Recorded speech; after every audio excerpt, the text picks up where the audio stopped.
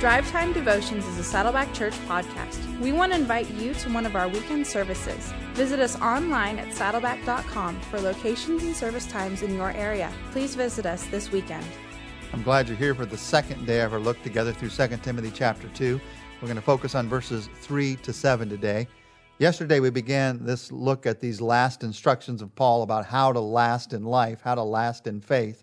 Yesterday we talked about the need to be strong in grace, the need to entrust what you and I are learning to other people. The third thing that I need to do if I'm going to be a person who lasts is I'm going to have to learn to endure hardship.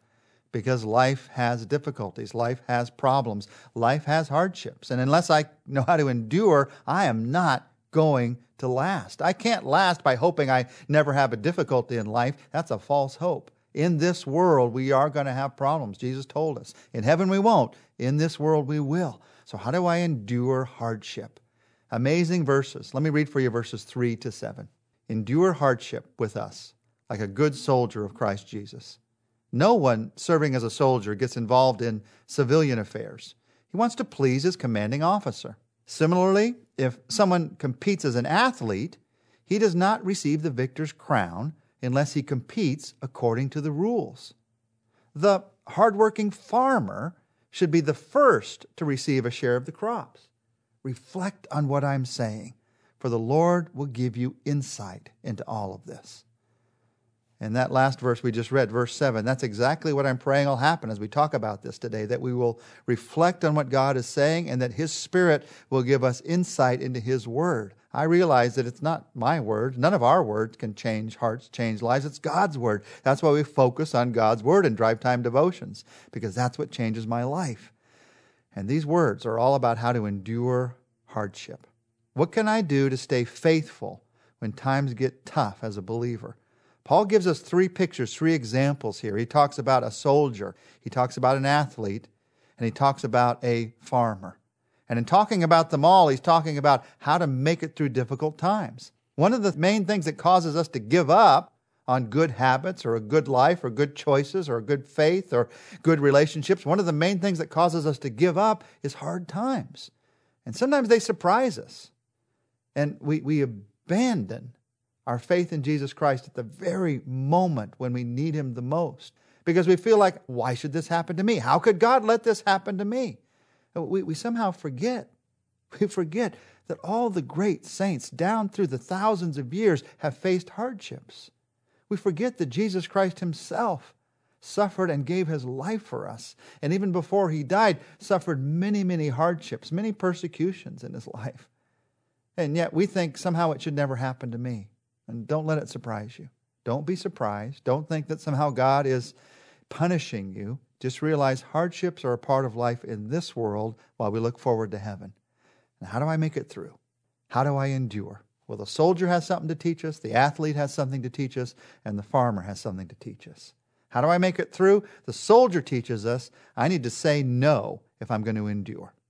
If I'm going to endure through the tough times, there are some things that I have to say no to. No one serving as a soldier gets involved in civilian affairs. There are some things that the soldier says no to in order that the soldier can be a soldier. The soldier doesn't get all caught up in things that aren't focused on their job, on what they have to do. Now, suppose you look at your life and you think, there's some things I'd like to get involved in, but the Bible won't let me. God says I can't do that. And you begin to think like this soldier. You begin to think with a spirit of bitterness. The reason God won't let me do that is because He doesn't want me to have any fun. The reason God won't let me do that is because He doesn't want to give me that freedom.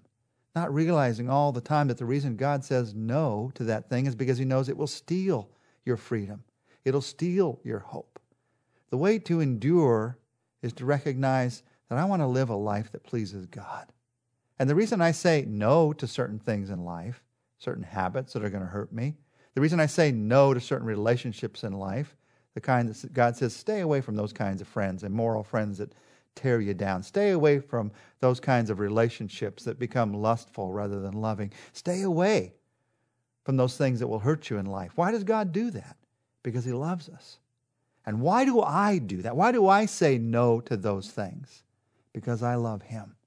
That's why I do it. These verses say that the soldier does this because he wants to please his commanding officer. He doesn't do it out of bitterness. He does it because he wants to do the right thing, because he knows he wants to be ready for the battle. And you and I, we say no to certain things in our life, certain burdens in our life, obviously certain sins in our lives. We say no because we want to please God. We want to live a life before Him.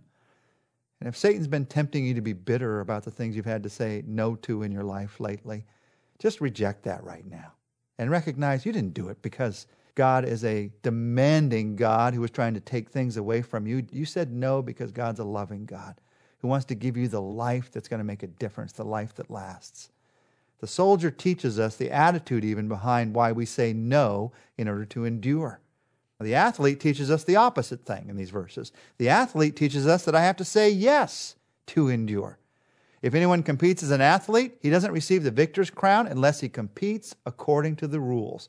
There's some rules that the athlete has to say yes to if they're going to endure, if they're going to win the victor's crown.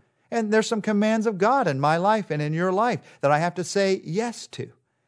I don't start thinking those don't apply to me. If I do, I've disqualified myself for the race. No, I say yes to God's directions for life and for character. I say yes to God's directions for life and character because when I say yes to that, I'm saying yes to hope. I'm saying yes to endurance. I'm saying yes to God.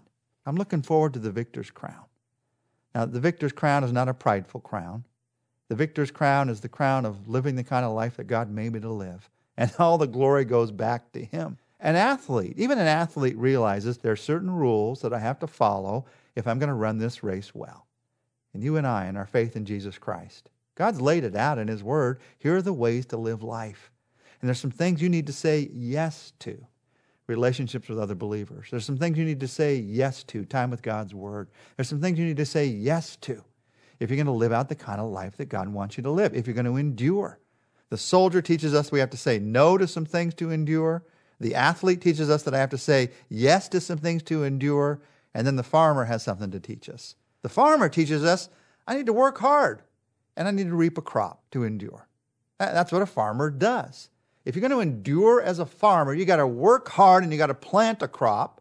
But if you're going to endure as a farmer, you also have to reap the crop. You have to enjoy the benefits of what you've planted. You can't make it as a farmer just by planting. That's not enough. But you can't make it just by hoping to reap without planting. It takes both. That really has to do with what grace is all about in your life and in my life. Grace does not mean that you don't work hard as a believer. God has some things for you to do. Grace means that you work hard doing God's work. But your motivation for the hard work is not that you can get yourself to heaven by working hard. It's not even that you can make God love you more by working hard. You just work hard based on your love for God and your love for others by giving yourself back to Him. You want to plant a crop because you realize it can endure for all of eternity. It's not motivated by my personal self-gain or selfishness. It's motivated by my love for God. I work hard. I give myself to Him. But then the Scripture says, then the farmer reaps the crop. And when you reap a crop, you celebrate. You have some joy in that moment. If you're going to endure, even through this life, if you're going to endure, you need to have moments of joy. You need to have moments of celebration. You need to enjoy the successes that God sends into your life. You can celebrate without being selfish. You can realize God did it and I got to be a part of it, and I am so grateful. I like to grow tomatoes and peppers. And when they're growing well, when the plant looks good and there's big tomatoes and big peppers on those plants, I just go out and look at them sometimes. I just enjoy what God's doing. Now, I don't feel like I made that tomato. I know God made it, but I got to be a part of it. Are you taking time to enjoy the crop that God's bringing in? If you're going to endure, you have to celebrate. If you're going to endure, you have to not only work hard like the farmer, you have to celebrate the crop like the farmer. If you're going to endure hardship, the soldier teaches us to say no. The athlete teaches us to say yes. The farmer teaches us to work hard and to celebrate. What do you need to learn? What do I need to learn today from these three pictures that God gives us? Let's ask Him for wisdom. Jesus, we reflect on what you're saying in these words. And we pray, even as Paul asked us to in these verses, that you would give us insight into all this. Give us insight into our life, where we need your encouragement. your encouragement to say no, your encouragement to say yes, your encouragement to work hard and to celebrate. Lord, if there's a place where we've grown bitter in our lives, help us to see it right now and to give it back to you and sense a fresh new grace in our lives.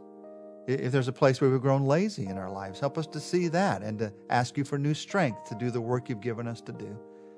If there's a place where we've stopped celebrating in our lives, help us to see that and to celebrate afresh and anew the great, the good things that you are doing, not only in our lives, but through our lives. Thank you, God, that even in hardship, you are at work. Even in hardship, you are growing us, and you're even growing others through the difficulties that we face. Jesus, thank you that your faithfulness is something we can hold on to through any circumstance. And I pray particularly for those who are going through a very difficult time right now. I pray, God, that these words would be encouraging, refreshing. Help us to see how we can make it through as we trust in you.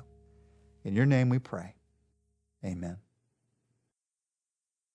And join us tomorrow. We're going to continue to look at how to endure hardship. We're going to look at some pointed encouragement from God that'll help you to endure.